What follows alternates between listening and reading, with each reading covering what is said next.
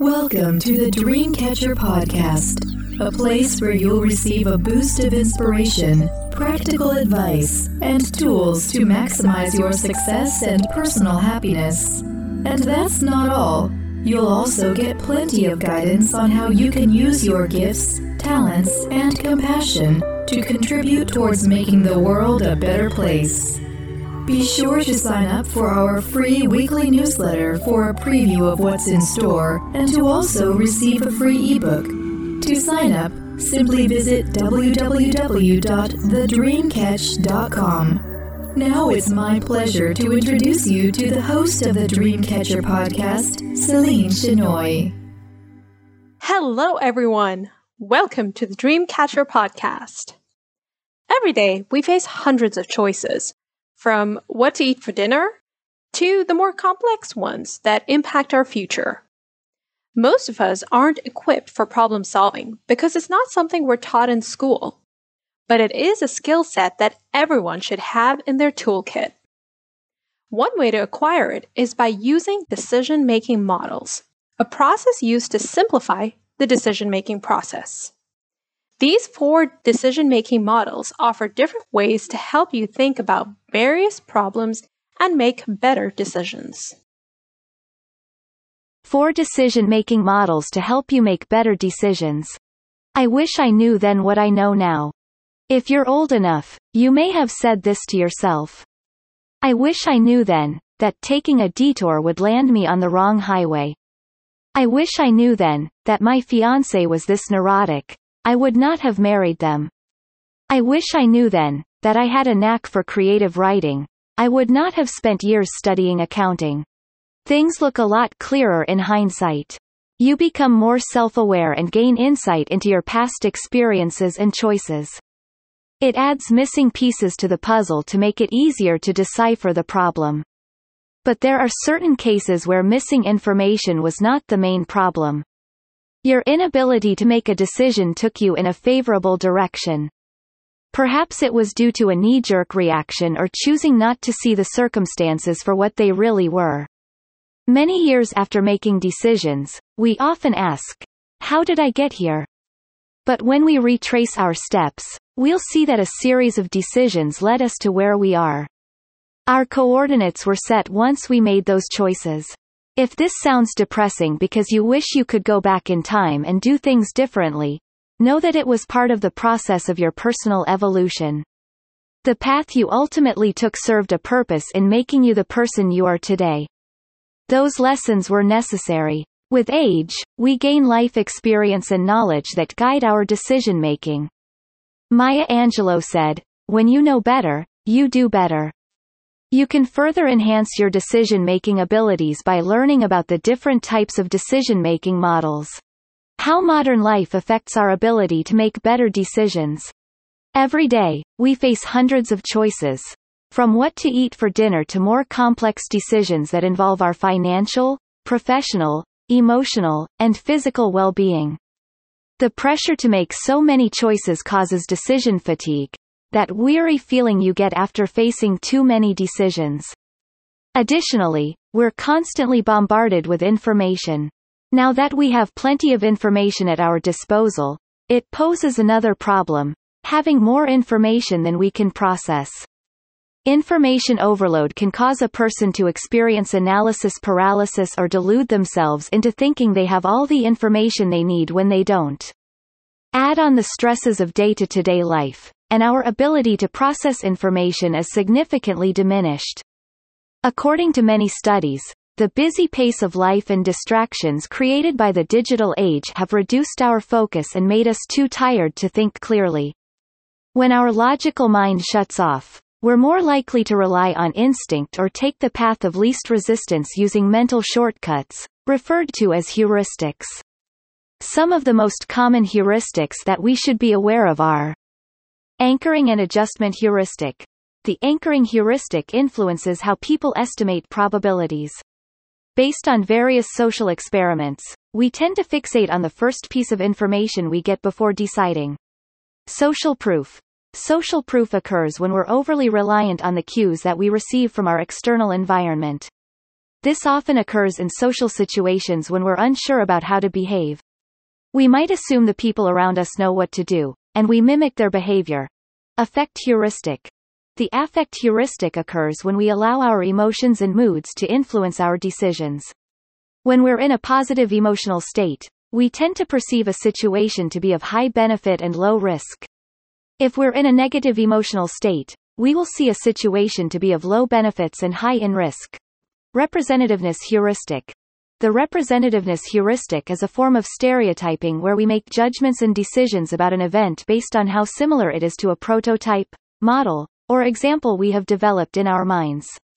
Scarcity heuristic. The scarcity heuristic influences us to believe that the perceived value of an item, or person, is higher and a better quality if it is rare and difficult to acquire.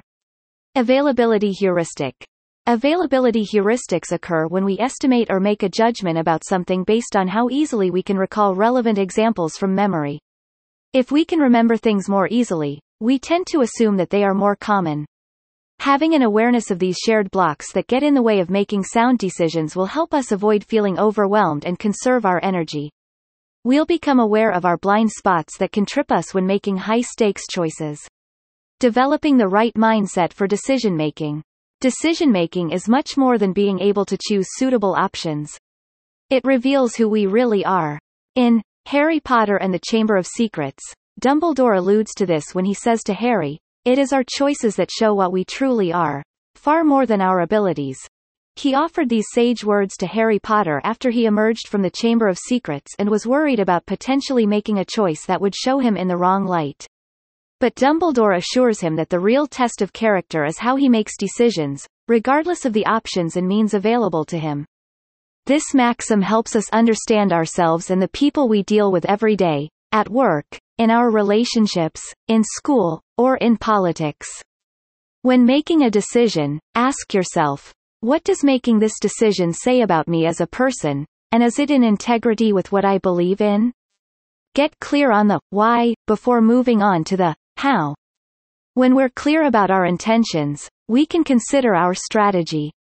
Most decisions we make are simple, and we're barely aware of them, while others are high risk, time-consuming, unpredictable, and make or break. When we're dealing with the latter, we'll have to learn to manage our emotions. Most of us are unaware of the complex mental process behind our decisions. It's an art that requires a balance of rational and irrational thinking based on our beliefs, values, perceived knowledge, and how we cope with uncertainty. One of my favorite approaches to dealing with uncertainty is from the book, How Will You Measure Your Life? By Clayton Christensen. He says that we can't always start with the perfect strategy. That's why we need an emergent strategy that considers both threats and opportunities. Once our plans evolve and we test our assumptions, we can switch to making a deliberate strategy that we stick with and pour our resources into. Taking this flexible and informed approach takes the pressure off in high-stakes situations as we're allowing room for change, knowing that we're doing the best that we can with the knowledge we currently have. 4 decision-making models to help you make better decisions. Problem-solving for everyday decisions is not something we're taught in school, but it's a skill set that everyone should have in their toolkit. One way to acquire it is by using decision-making models, a process used to simplify the decision-making process so that we can reach a balanced solution. Each model offers different ways to think about a problem. These are especially helpful when you have time constraints or other limitations that prevent you from engaging in regular problem-solving. Each model is appropriate for different decisions based on factors like time and knowledge. Here are 4 decision-making models that you can use to make good decisions. 1. Rational decision-making model. The rational decision-making model uses logical steps to develop various alternatives. It involves gathering information on the options available and then weighing the pros and cons of each one. The end goal is to choose the one that is the most sensible and high quality. While rational decision-making models offer a clear structure, they can be time-consuming. It often takes time to gather information, and we don't always find everything we need to make a decision foolproof. There are several types of rational decision-making models. Most of them follow similar steps that include defining objectives, coming up with alternatives, researching alternatives, choosing the best one, and implementing it. A popular rational decision-making model is the DECIDE model, created by Christina L. Guo. The DECIDE model is an acronym for 6 specific steps in the decision-making process. D. Define the problem. What is the decision you need to make? E. Establish the criteria. What factors are relevant to this decision? C. Consider all the alternatives. What are the options available to you? I. Identify the best alternative. Which is the best option given what I know? D. Develop and implement a plan of action. How are you going to put the best option into practice? E. Evaluate and monitor the solution and feedback when necessary. Did you choose the best option? Do you need to choose another option? Once you narrow down your choices, commit and create a plan that you can follow. 2. Intuitive decision-making model. Intuitive decision-making is all about doing what feels right. You decide based on instinct and inner knowledge of a situation. This method is useful when you must make quick decisions and don't have much time to research. However, making an intuitive decision isn't done at random. It works best when someone has the experience that helps them recognize patterns and forecast potential outcomes. You should also have a clearly defined goal and be able to identify biases that might impact your choices. Unlike rational decision-making, intuitive decisions are less structured, and there's no conscious comparison of options. One way to evaluate using your intuition is by considering each option and running them through different scenarios. Think of it as a sort of dress rehearsal where you try each option on for size. For example, if you're deciding where to go on a vacation, imagine yourself visiting each place and fully immersed in the culture. As you do this, pay attention to how you feel. Are you excited? Indifferent? Curious? Your emotions are hints that may indicate how you genuinely feel. Alternatively, you can research each place by looking at images of the destinations online and reading about them on travel forums. As you explore more, thoughts will bubble up, making it easier to narrow down your options. 3. Creative decision model. The creative decision model is a fluid way of coming up with solutions. By removing constraints, we free our imaginations to develop innovative ideas that can lead to alternatives that we didn't think were possible. This out-of-the-box way of thinking requires flexibility, openness, and creativity for us to get the most out of it and to come up with something new and original. This model is often used in the initial stages of new situations you haven't experienced before, like a course of study or project. Without similar experiences that you can refer to, you must guesstimate by tapping into your imagination.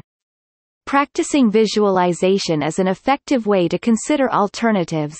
In your mind, picture each scenario with as many details as possible. Ask yourself what it would look and feel like. Add sensory details like sounds, smells, touch, and taste. After a period of incubation, solutions and ideas surface in your thoughts.